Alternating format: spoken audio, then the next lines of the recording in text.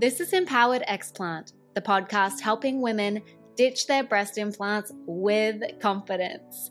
I'm Dana Mercica, board-certified health and wellness coach and explant warrior.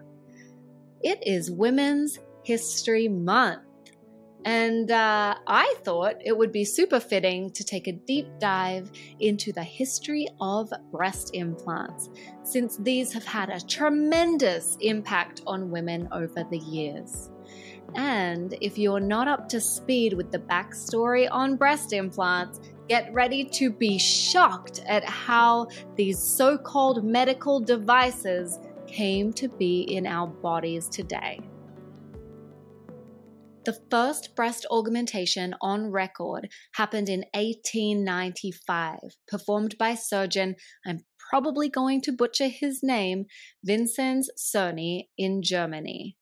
He operated on a 41-year-old singer who had just had a tumor removed from her left breast. She was concerned with the uneven appearance of her breasts, so the surgeon found another apple-sized fatty tumor that was in her lower back, and he removed it and then reinserted that tumor into her breast to fill the unwanted space. Yes, her back tumor became her breast implant. After this, basically all the way from 1895 to the early 1960s, surgeons were performing breast enlargements with no concern at all for the patient's comfort or health. Doctors were injecting or inserting things like paraffin, glass balls, ivory, wool, sponges, and ox cartilage into women's breasts. Side effects from these botched surgeries were horrific and ranged from infections and severe scarring to skin necrosis, which is where the skin dies, pulmonary embolisms, granulomas, liver problems, comas, and even the worst side effect of all, death. Of course, behind all of this painful experimentation was desire. In the 1940s and 50s, the buxom bombshell was the ultimate symbol of sex and beauty. It was the Marilyn Monroe era after all. It all really came down to women not feeling attractive enough when they looked in the mirror because of comparison and wanting to be more desirable to men. Some things never change, huh? Before implants became what we know them to be now, Japanese women were doing it for themselves. During World War II, Japanese women were injecting industrial-grade liquid silicone into their breasts to appeal to the American servicemen that were in Japan at the time. They thought American soldiers were only attracted to big boobs, but little did they realize it would cost them their health and their life. These silicone injections often resulted in horrendous silicone rot, which would lead to gangrene infections and organ damage. Doctors in the States should have known better, but that didn't stop them from experimenting with similar techniques in the 50s. And when you think about it, the 50s weren't that long ago. They injected tens of thousands of women with silicone. Their breasts hardened and many needed to be removed entirely. Doctors also tried inserting sponges into women's boobs, which dried up and shrank over time, making their breasts hard as rocks. You know when you have an old dish sponge that gets really dried out and it shrinks down into a hard, deformed shape? Yeah, imagine that in your boobs. Following nearly a century of painful trial and error, 1961 marked what was thought to be a medical breakthrough, which was really just an idea by a horny male doctor with boobs on his mind. You see, it all began when Houston, Texas doctor Frank Garreau was handling an IV blood bag and it reminded him of fondling a bosom. Of course that's where it came from. So he paired up with fellow boob lover Dr. Thomas Cronin and engineered the first silicone breast implant with the help of the Dow Corning Company. But being responsible doctors, they knew they still needed a test subject. So they went out to do what any respectable medical trial would require. They surgically inserted the breast implants into a dog named Esmeralda. Tell me this isn't some fucked up animal testing. The poor pup had her implants for just a few weeks before she began to chew away at the stitches, and then the doctors removed them.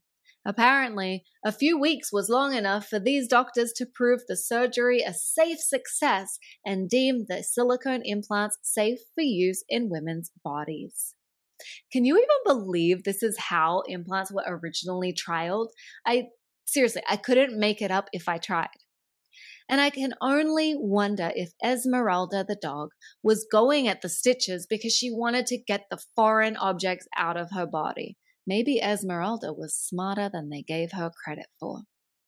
Okay, so in 1962, with no further testing, the doctors found their first human patient. Timmy Jean Lindsay became the first woman to receive silicone implants. She was a Texas factory worker, divorced, and a mother of 6, who was never actually in the market for a boob job. In fact, she went in because she wanted to get a tattoo removed from her breast.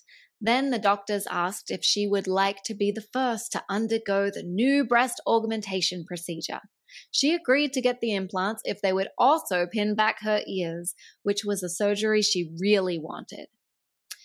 After placing their implants in an initial 12 women, which included Timmy and her sister-in-law, their findings were presented to the International Society of Plastic Surgeons in 1963.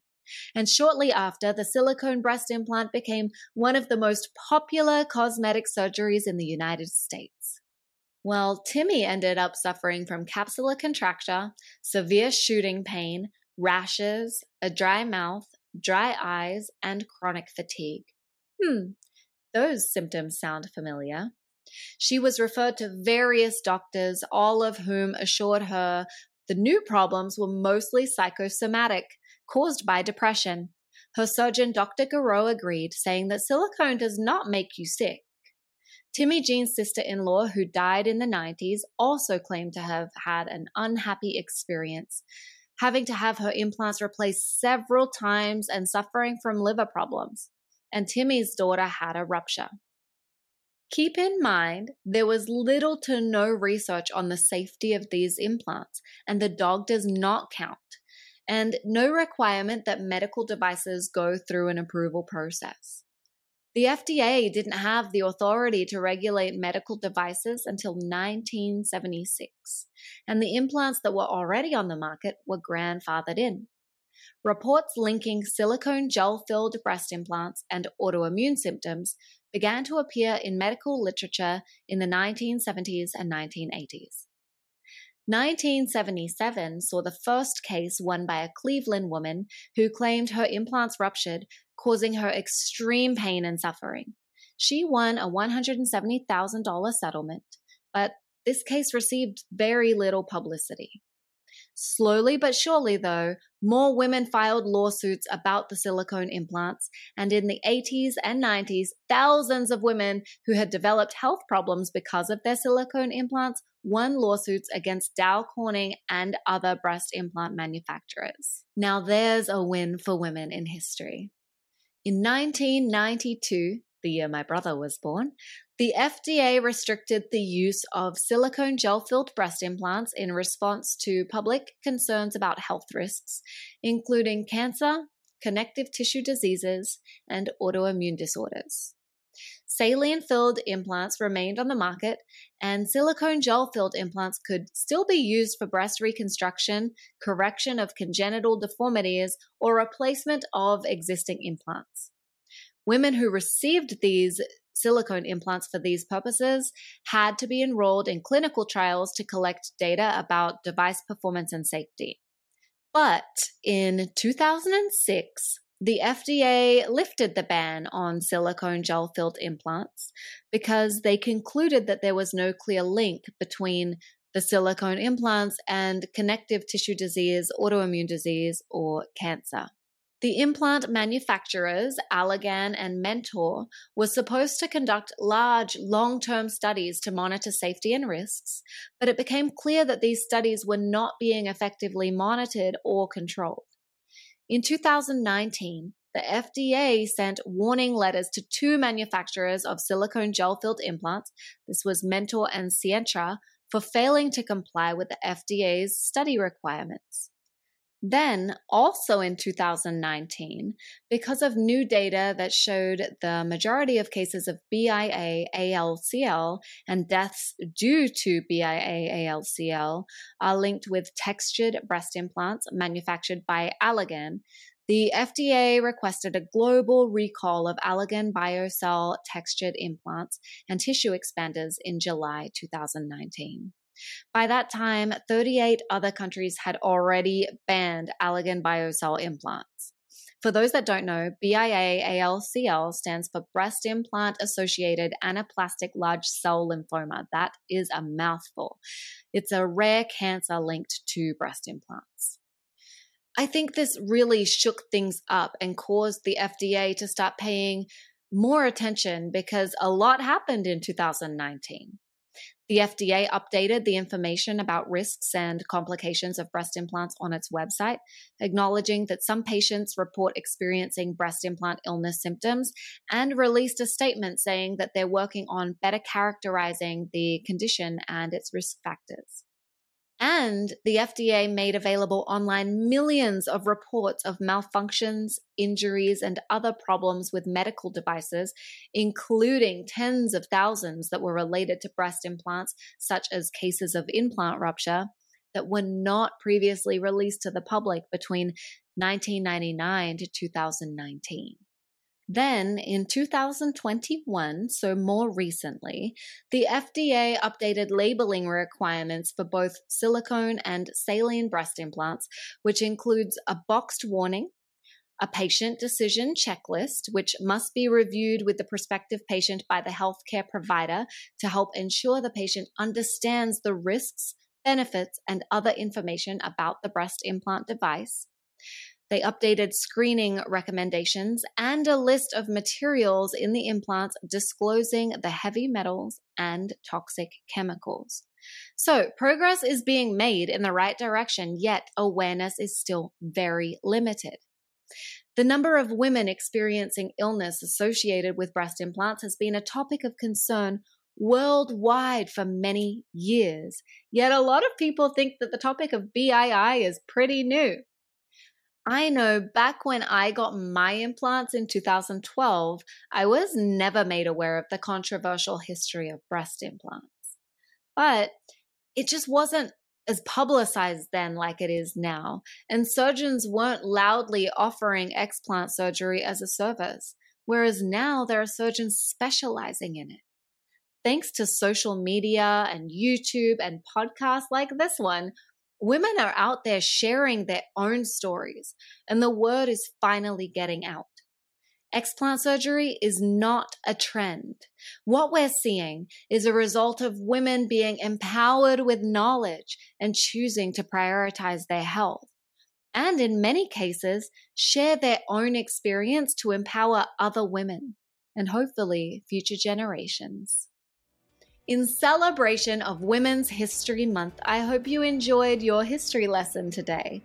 I've shared some links to references and resources in the show notes if you want to dive deeper and learn more like a good student.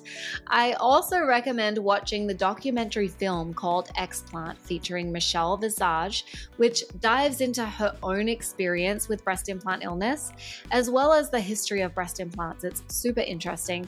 I'll link that in the show notes also. If you're personally on the fence about whether you want to explant or need to explant, you can go to my quiz to find out if it's time to consider removing your breast implants. Go to explantquiz.empoweredexplant.com. I will link to that in the show notes as well.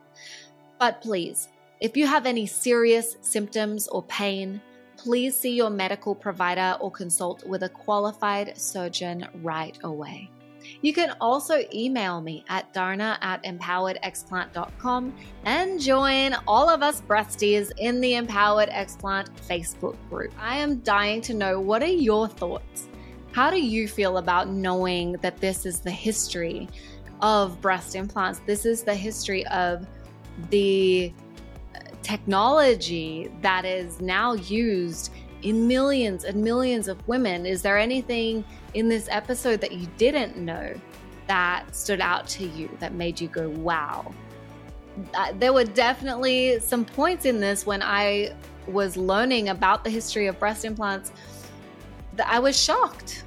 There's some shocking points, and it's just so interesting. So I would love to hear from you. What are your thoughts and feelings about this?